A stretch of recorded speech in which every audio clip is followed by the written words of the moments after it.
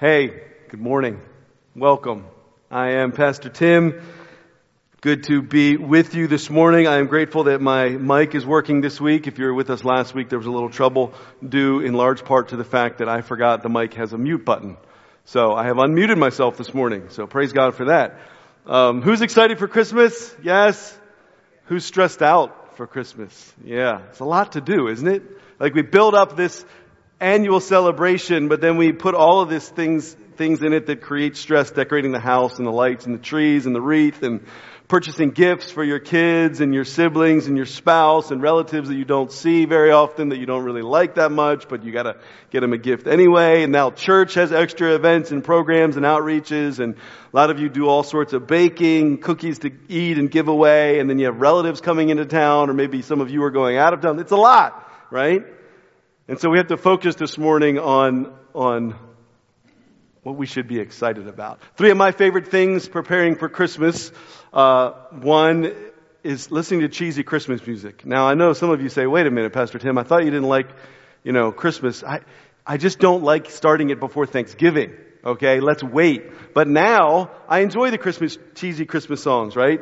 By the way, on Twitter this week, I found out that some people don't like Mariah Carey's All I Want for Christmas Is You. I don't understand that. I don't understand. It is the greatest secular Christmas song for a reason. It's a wonderful song. And so, I don't understand those who disagree. But, that's one of my favorite things as I prepare for Christmas. The other thing is, getting stuff in the mail that I ordered from Amazon. Now the process of actually getting on Amazon and shopping and picking stuff is a nightmare. I can't stand it, right? Because there's too many choices. You literally waste hours reading reviews and all that stuff. But when boxes come, it's super exciting for me when boxes come in the mail and I take them up in my bedroom and I get to open them. Because I'm surprised every time. I don't remember what I ordered. And so it's literally like Christmas for me, getting to see, that's right, I ordered that. It's very exciting. But of course, the third thing that I love about preparing for Christmas is celebrating the birth of Jesus, getting to teach you guys, getting to share with neighbors about the birth of our Savior Christ. And I do hope that this month, despite all that might be on your plate, despite the stresses, despite some of you that may be grieving those that you've lost and those that are not with you this Christmas, I do hope that Sunday mornings can be a time when you can breathe, when you can rest, when you can celebrate the Savior, because unto us a child is born, unto us a son is given. Immanuel, God with us. We're going to be looking this month at Isaiah 9:6, this beautiful prophecy that we've heard so often. For to us a child is born, to us a son is given, and the government shall be upon his shoulders, and his name shall be called Wonderful Counselor, Mighty God, Everlasting Father, Prince of Peace. And we're going to look and unpack this beautiful promise and prophecy that comes from Isaiah chapter 9. But before we get to Isaiah chapter 9, this morning we're actually going to be in Isaiah chapter 7. We're going to be looking at page 571. If you're using one of those Bibles from the back table. As we unpack this prophecy, we're going to get a running start and look at kind of the initial reference in chapter 7 where this promised son is introduced. And he's not introduced as Wonderful Counselor, Mighty God, Everlasting Father, Prince of Peace. He's initially in chapter 7 introduced as Immanuel. That's what we're going to hear this morning. And that name, of course, means in Hebrew, God with us. And that's really the longing of every heart, isn't it? To be with God, to know God, to have God with us. God with us. And so as you're finding Isaiah chapter 7, let me give you a little backdrop. Okay? Not your traditional Christmas story, but bear with me. So, the 12 tribes of Israel, God's chosen nation, are now split up into 2 different tribes. Israel in the north and Judah in the south. And you're going to hear this morning Israel referenced as Ephraim. One of the largest tribes in the northern kingdom was Ephraim, and so sometimes Israel is just called by that name. Now the kingdom of Judah in the south is still centered around the kings of David, centered around the temple in Jerusalem. Now the year that this prophecy and these events take place is about 735 BC, and a guy from the house of David by the name of Ahaz is king. But here's the problem. Ahaz is not a godly king. He's not a good guy. He's sacrificing to false idols. He's not following the one true God, Yahweh. Now during this period of history, the nation of Assyria is rising up. And they are like the bad guys of the whole region. They're an expanding power. They're going around conquering more and more land. And two of Judah's neighbors, we're going to hear this morning about a nation of Syria and the nation of Israel. They form a coalition. And Syria and Israel say, look, let's join forces and try to fight back so that we're not conquered by Assyria. And they want Judah, God's kingdom in the south, they want Judah to join their coalition. But King Ahaz refuses. And so these two nations mount an attack, and we're going to read in the opening verses of chapter 7, they come up to Jerusalem to try to threaten and intimidate Ahaz and the people. And this is when God sends Isaiah, the prophet, to speak his word. Now I know all that ancient history and foreign names and nations may feel a little confusing and disconnected from your life. But before I read, let me just reassure you of this. Isaiah, Ahaz, the people that were living in Jerusalem at that time, these nations, those are real people, right? Like God is connected to history. So don't be intimidated or put off by this history. God comes down and He interacts with His people in their mess, in their circumstances. So Isaiah chapter 7, let's read and see if we can unpack this morning, even as we anticipate the birth of the Son, Immanuel. So, Isaiah 7 verse 1 says this, in the days of Ahaz, the son of Jotham, son of Uzziah, king of Judah, Rezin, the king of Syria, and Pekah, the son of Remaliah, the king of Israel, came up to Jerusalem to wage war against it, but could not yet mount an attack against it. When the house of David was told, Syria is in league with Ephraim, the heart of Ahaz and the heart of his people shook as the trees of the forest shake before the wind. You get the picture? These two nations come up and surround the city. And the people are terrified. Isaiah is terrified. They can't even yet launch a full attack, we've read there in the opening verses, but they're still shaking with fear, shaking like the trees in the wind. The people are unstable and they're worried. They have no faith that God's going to protect them. And so God sends Isaiah to speak to Ahaz, to comfort and encourage the people. Look at verse 3. And the Lord said to Isaiah, go out to meet Ahaz, you and Sher-Jashub, your son, at the end of the conduit of the upper pool on the highway of the washer's field, and say to him, be careful, be quiet, do not fear, and do not let your heart be faint because of these two smoldering stumps of firebrands at the fierce anger of Rezin in Syria and the son of Remaliah, because Syria with Ephraim and the son of Remaliah has devised evil against you, saying, let us go up against Judah and terrify it, and let us conquer it for ourselves, and set up the son of Tabiel as king in the midst of it. Thus says the Lord God, it shall not stand, and it shall not come to pass. For the head of Syria is Damascus, and the head of Damascus is Rezin. And within 65 years, Ephraim will be shattered from being a people, and the head of Ephraim is Samaria, and the head of Samaria is the son of Remaliah. If you are not firm in faith, you will not be firm at all. You see what's happening? God sends His prophet. Sends His prophet. In verse 4 we read His words, be careful. Ahaz, stay calm. Don't be afraid. Don't let your heart be faint. Don't be shaking like a tree. These enemies, yes, they may seem intimidating. They may cause the people to shake with fear, but God knows they're no real threat. Right? He calls the two nations of Syria and Ephraim, He calls them smoldering embers. They're fires that are about to go out. They're nothing. They're merely human kings. They're not led by the Lord God like Judah, like King Ahaz was supposed to be. And so Isaiah assures Ahaz in verse 7, their plans against you won't stand. They're not going to come to pass. You're not going to be overtaken. See, Isaiah is seeking to stir the faith of Ahaz, and through Ahaz, the king, the entire nation. And so he encourages him in verse 9, if you are not firm in faith, Ahaz, you're not going to be firm at all. So have faith. Put your hope in the Lord. And King Ahaz needs to hear this because we know by his reputation in Scripture that he's faithless. He's not a man that trusts the one true God. And so because of his lack of faith, he's unstable. See, a lack of faith leads to instability. You become overwhelmed. You become afraid by things that may not need to be a real threat. See, because his faith in God was not firm, Isaiah says nothing is firm. Your personal life, your position as king, not your plan to overcome Israel and Syria. Your faith is not firm, and so nothing is firm. We have that there in verse 9, that scripture we can put up. There we go. If you are not firm in faith, friends, you will not be firm at all. See, in verse 9, the you there is plural. Isaiah is speaking to Isaiah, but he's actually addressing the entire nation, the entire people of God. And I believe God would address us as well.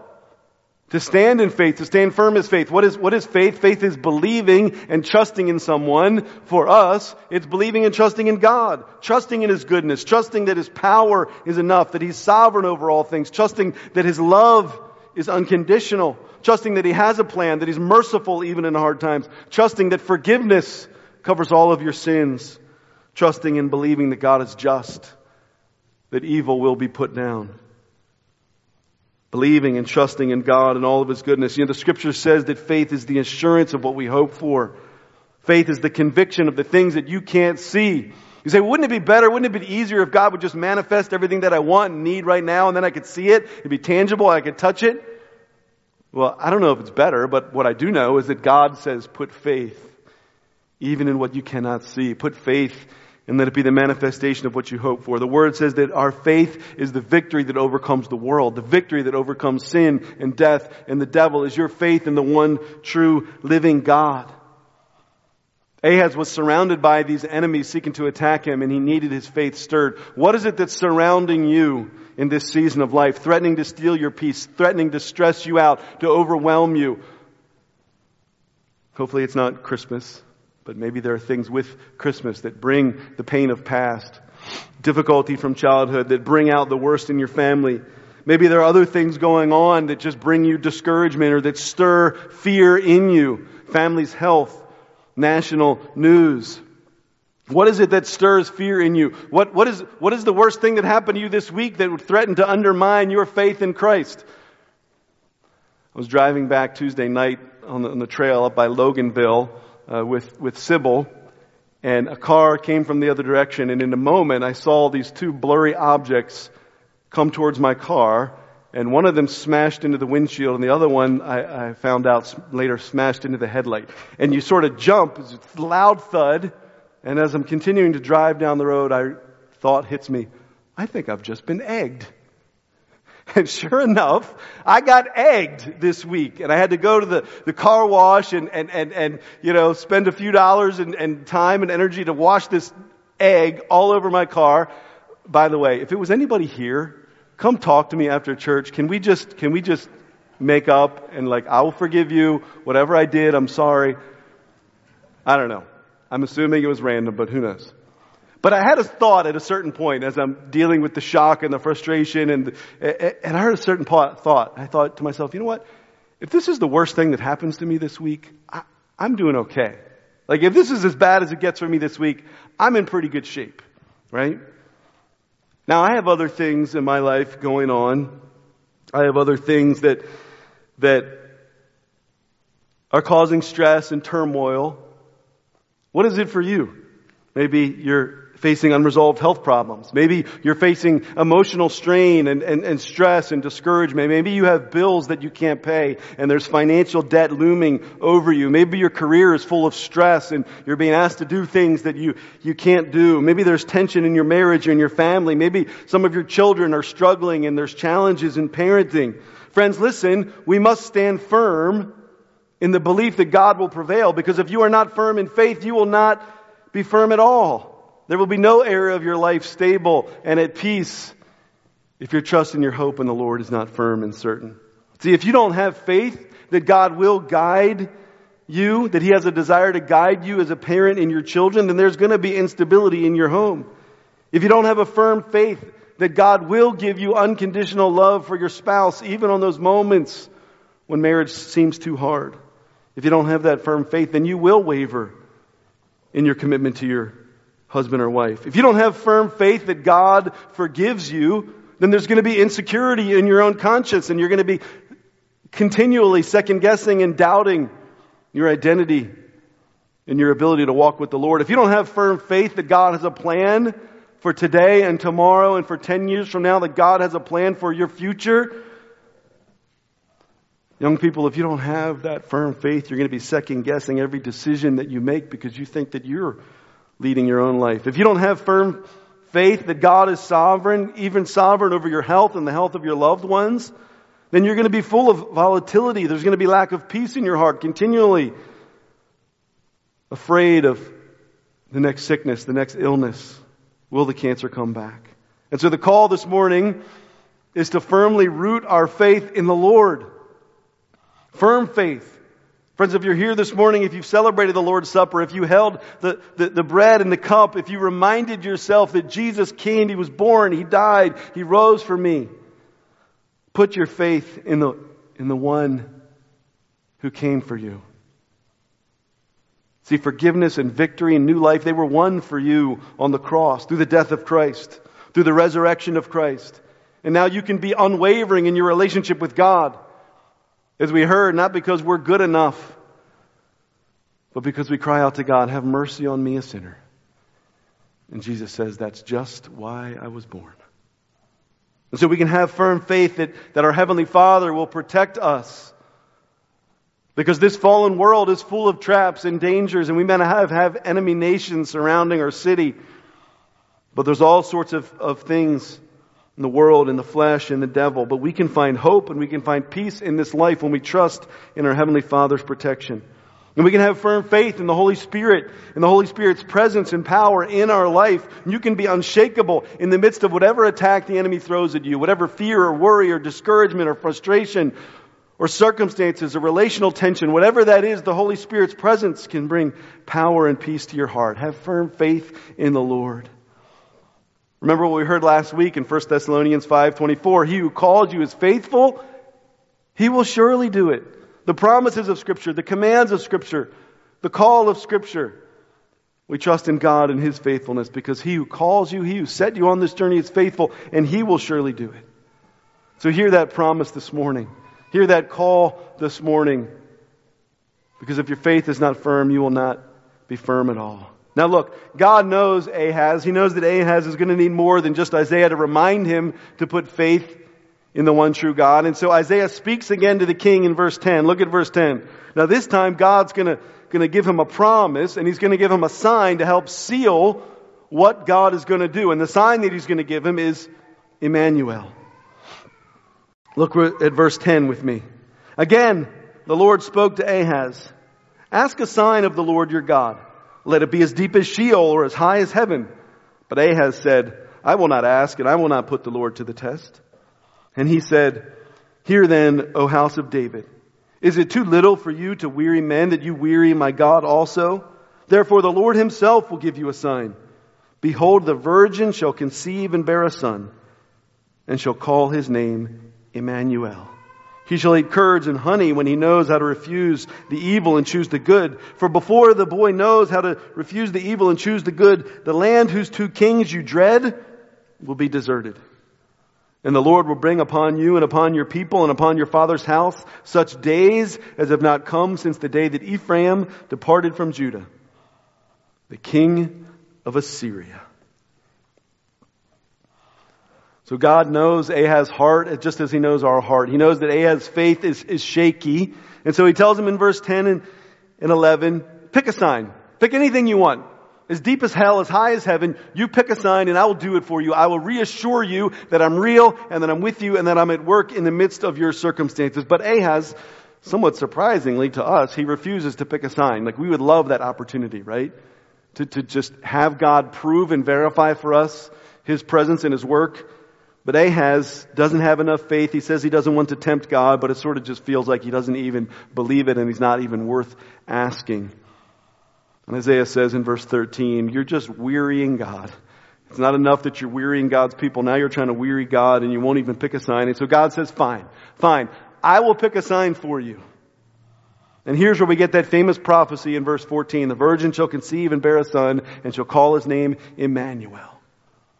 That a virgin, that's a broad word in Hebrew, means a young unmarried woman, unmarried and therefore a virgin. She's going to have a child.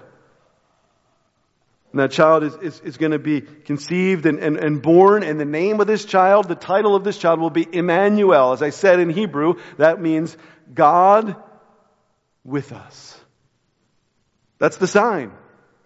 That's the affirmation. This child will be an affirmation to Ahaz and to the house of David and to the city of Jerusalem and to the people of Judah, a sign that God is with the people. That God will stand by them in the midst of these enemies attacking. That He will guide them. It's meant to be a reminder. Ahaz, don't be overwhelmed. Don't be afraid. Have faith in God because Immanuel, God is with you. The prophecy goes on in verse 16 to say, look, by the time this child, whatever this prophesied child is old enough to discern good and evil. Now in Hebrew society, that was about age 13. So before 13 years is up, the two nations of Syria and Ephraim that are threatening to attack you, Isaiah says they're going to be out of the picture in 13 short years. In fact, we find out in the passage that God is going to use Assyria, the big looming empire of the region. God's going to use Assyria to eliminate the immediate threat on the people of God. In fact, history played out such that the nation of Syria fell a couple of years later, and Israel was conquered 13 years later in 722 BC. Israel was conquered by Assyria, no longer a threat to Jerusalem and the people of God. All this historical background, of course, we're used to just pulling this verse in this prophecy of Isaiah 7:14 and hearing it in isolation.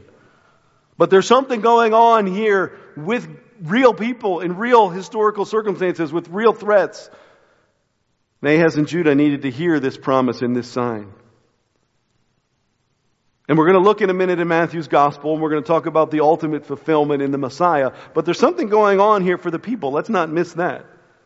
See, Old Testament prophecy often has what we call double fulfillment or progressive fulfillment. That means there's often an initial fulfillment in the temporal circumstances in history at the time the prophecy was given, and that prophecy builds and builds until it reaches its ultimate fulfillment in the coming of Christ, because we know all the Old Testament looks forward and finds its fulfillment in Christ.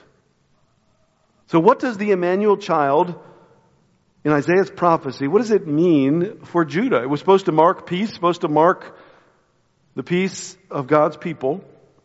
Well, again, based on the timeline that Isaiah gives, it seems that there would have been a preliminary fulfillment, something that would have happened within the next 13 years.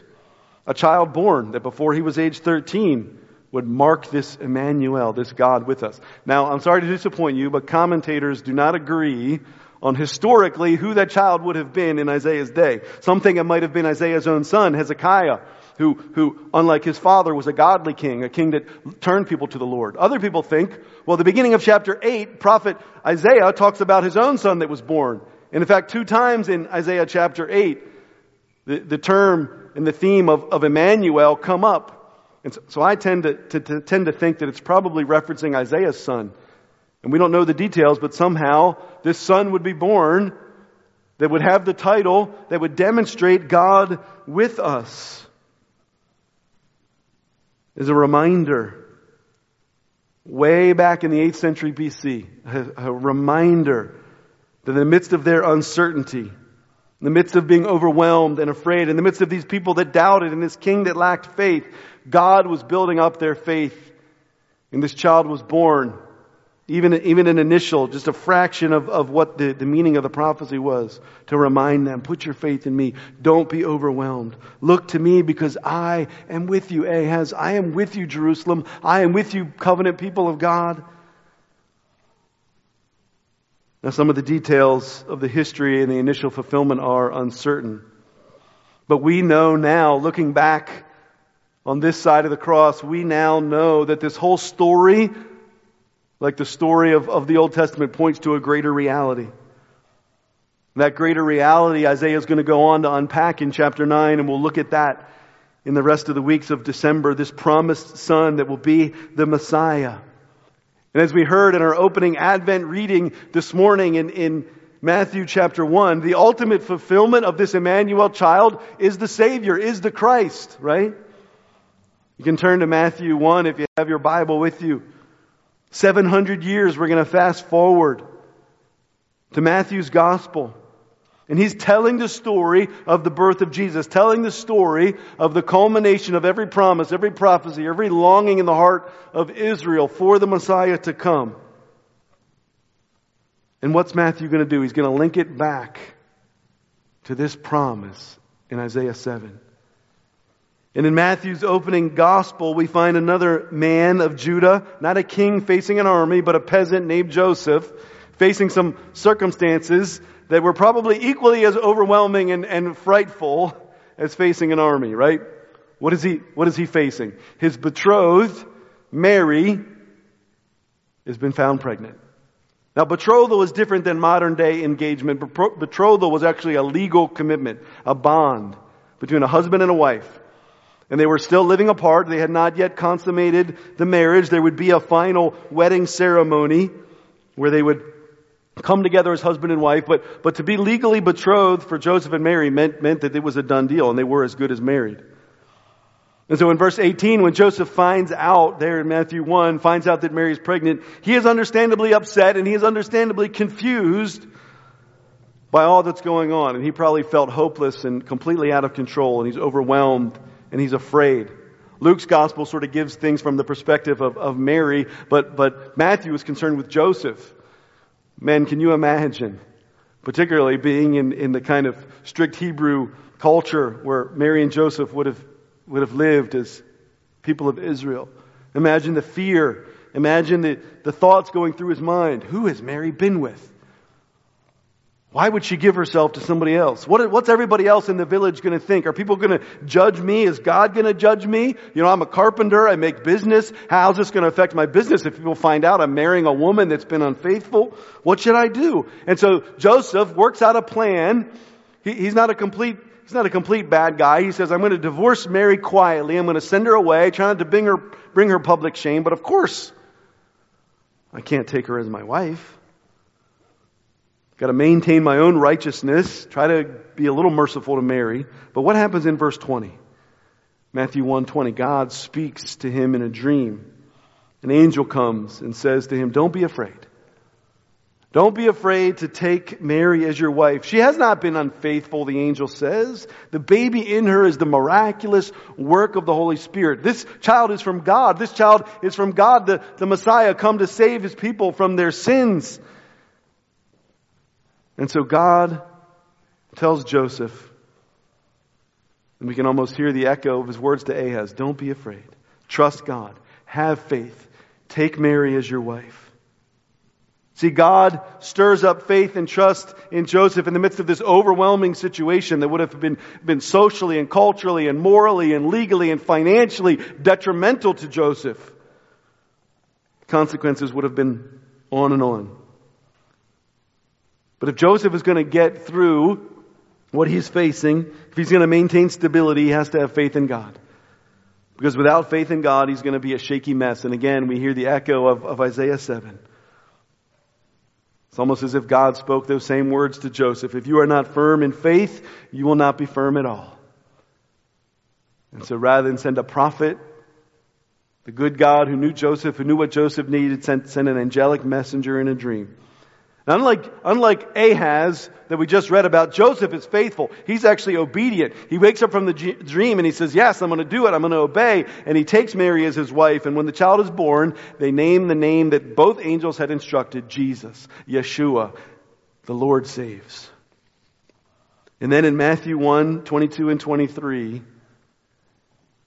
Matthew kind of brings this whole story to its main point. He links all of this back to Isaiah's prophecy. And Matthew writes there in his gospel, in his account of Jesus' life, he says, all of this took place to fulfill what the Lord had spoken. To fulfill what the Lord had spoken by the prophet. Behold, the virgin shall conceive and bear a son, and they shall call his name Immanuel, which means God with us. See, this child that Mary carried, that Joseph would father, was the true fulfillment, the complete fulfillment of Isaiah's prophecy. His entire life, the entire life of Jesus would shout, God with you. See, this child was conceived miraculously in a young virgin. He was the awaited Messiah that came to save his people from their sins, to give his life as a sacrifice. And the name of Jesus, as we've already heard, means the Lord saves. But one of his many divine titles would be Immanuel, God with us. And just as God was saying to Joseph, don't be overwhelmed, Don't be afraid.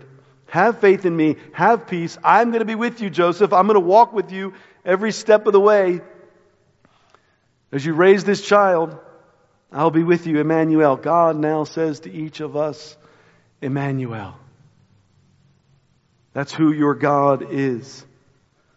See, Jesus, Immanuel, is not just some distant sign or symbol of God's presence off in the distance, or His existence in reality that's disconnected from your life.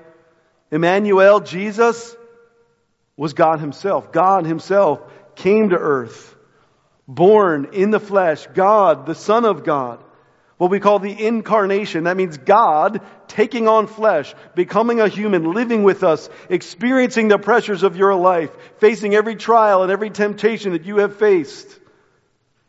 Jesus faced as well, because God came down to us, manifesting in the flesh, fully God, fully human. And so again, what are you facing that feels out of control? What are you facing that feels like a foreign army surrounding your home? What are you facing that feels like a circumstance so out of your control?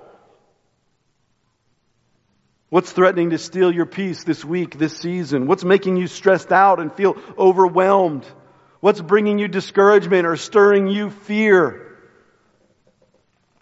Brothers and sisters, if you're not firm in faith, you will not be firm at all.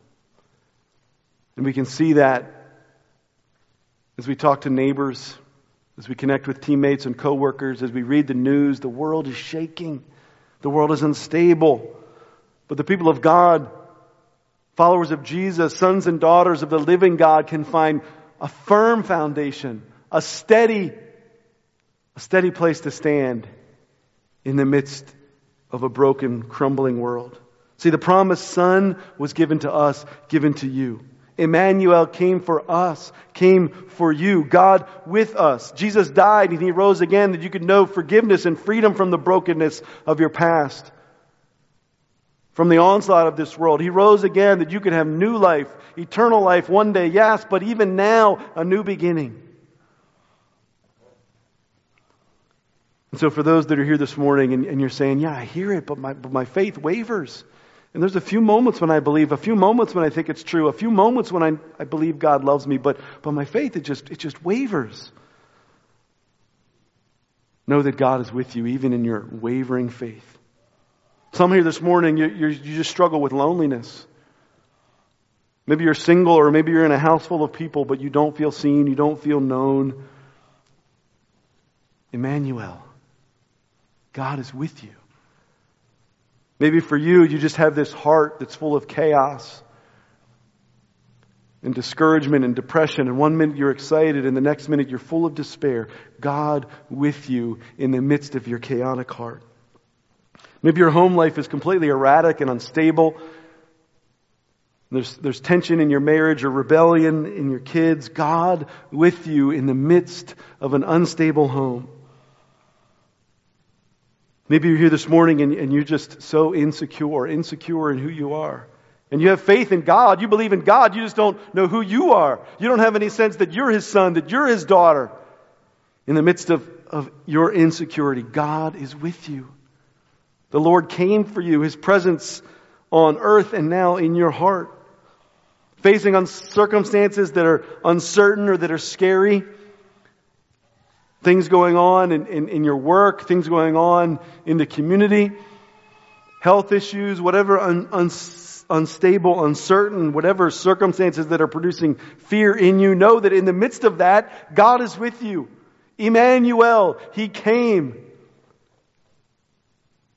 A sign that's real, that makes a difference in our lives. See, through faith in God, through faith in the Son that was born to us, we can find stability, we can find hope, we can find peace and joy. Not some Christmas feeling, not some Christmas spirit, but actual historical events. A Savior that was born, that came, that died. The Holy Spirit of God that fills your heart. To us a child is born, amen? And so now the full presence of God can fill you. Now there's Immanuel in you. And so put your faith in Him. Put your life in Him. The worship team's going to come and we're going to praise the great name of Jesus.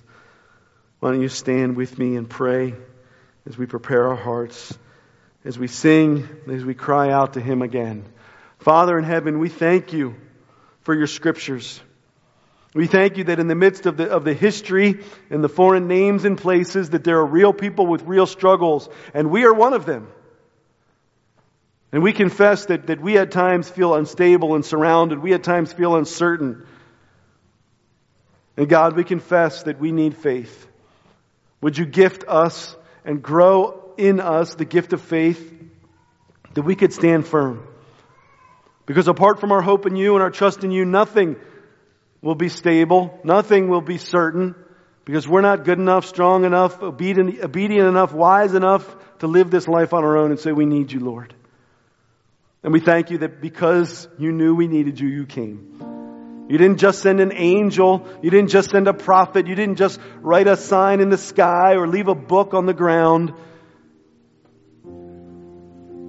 The Son of God came for us. God with us. Living amongst us. Now living in us by Your Holy Spirit. Now speaking directly to us through Your Holy Scriptures. And so we lift up and praise the name of Jesus because it's the only name under heaven that brings us life, the only name on earth that brings us freedom and forgiveness, the only name that has ever been known that can bring us stability and hope. So come be with us, Immanuel. Come fill this room, Immanuel. Be present in our hearts, Immanuel. Be present in this season of Advent as we anticipate the birth of Jesus. Come, Holy Spirit, and be worshiped, be honored, fill our hearts.